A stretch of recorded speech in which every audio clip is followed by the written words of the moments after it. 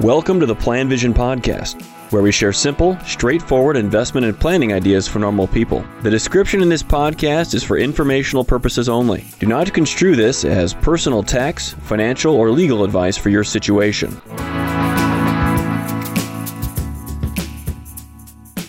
Hello, Mark Sorrell with the PlanVision podcast. I'm going to talk about buying and shopping for healthcare. This is more of a preliminary discussion on buying healthcare on your own. And it's just an overview of my personal experience as somebody that's been consuming healthcare here in America on the exchanges. I've been buying healthcare for my family. I'm 58 now, and I have my wife, and then we have one of our daughters that's covered with us. Been buying it on the exchanges for about 11 to 12 years. Originally, I lived in Minnesota. Now we've moved to North Carolina. In Minnesota, you buy it on the state exchange. In North Carolina, they use the federal exchange. The end result, I think, is essentially the same. Now, the first year that I bought it, the Minnesota exchange was awful. It did not work. In fact, and I like to believe that I can navigate this and not get into too much, not give up on this stuff, but I did. I eventually was unable to purchase it in December of I can't remember when, if it was 2012 or whenever. The website was simply not working. You had to call in. So we did not have qualified healthcare coverage for a few months because of that.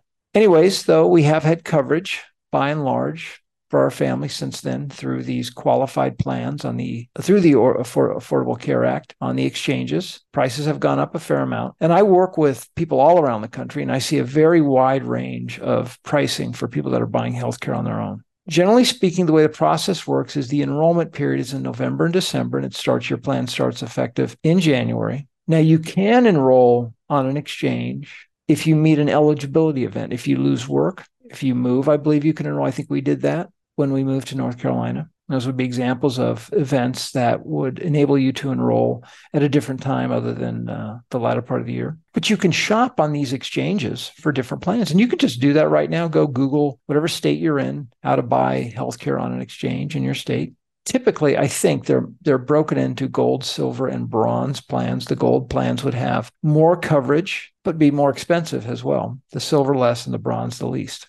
Now, I've always purchased bronze plans. They're more affordable, and I have cash set aside to cover our out-of-pocket costs. Fortunately, by and large, our family has been limited users. Now, this year, even though this likely wouldn't have been covered, we have our biggest healthcare expense in a long time with our daughter getting braces now. You can also use, if you are buying high deductible plans, you can also use as a savings vehicle a health savings account, which allows you to put aside money pre-tax. Those are a great savings plan, and they'll grow tax-free for future medical expenses. But anyways, the bronze plans has higher deductibles, lower premium costs. And I would point out for many people listening to this that are approaching retirement that have strong plans, good financial plans, plenty of wealth, you can definitely buy a bronze plan. What you want to make sure is that you're covered for catastrophic events, and also look at your annual bills. If you're a high user of healthcare, consumer of healthcare during the course of a year, you might want to get a gold or a silver plan. But for many that aren't, they can purchase bronze plans and have good coverage. We pay about $1,300 a month for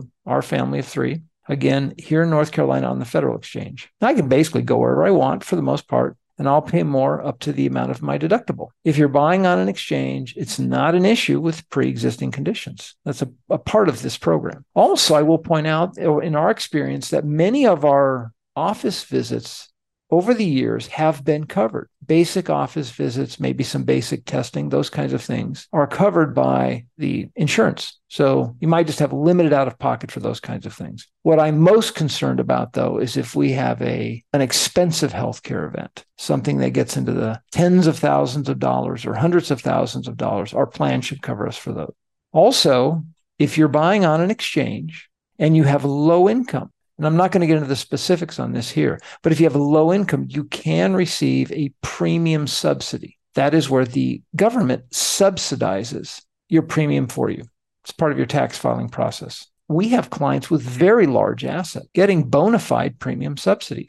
And Jason Lynch, our CPA, will work through this with them to see what they may or may not be eligible for and how to factor that into your decision making. So my point is that learning how to shop for your own health care doesn't have to be daunting, even though many people just have never had to do it before. It's always been provided for you through your employer. You might have had to do a little bit of shopping on the different kind of plans that you offered. But we shop for so many things on our own anyway that this shouldn't be overwhelming for competent people. But you can learn more about it, even if you're not in the market for healthcare at the moment, just by shopping for it in the state that you live in, or just Googling on some resources that describe the process. Of course, I suppose I would like to have my healthcare paid for, but that's not going to be happening. And I am pleased that I've learned more about how to understand how healthcare premiums work and healthcare plans work, and that I should take some responsibility for my own healthcare.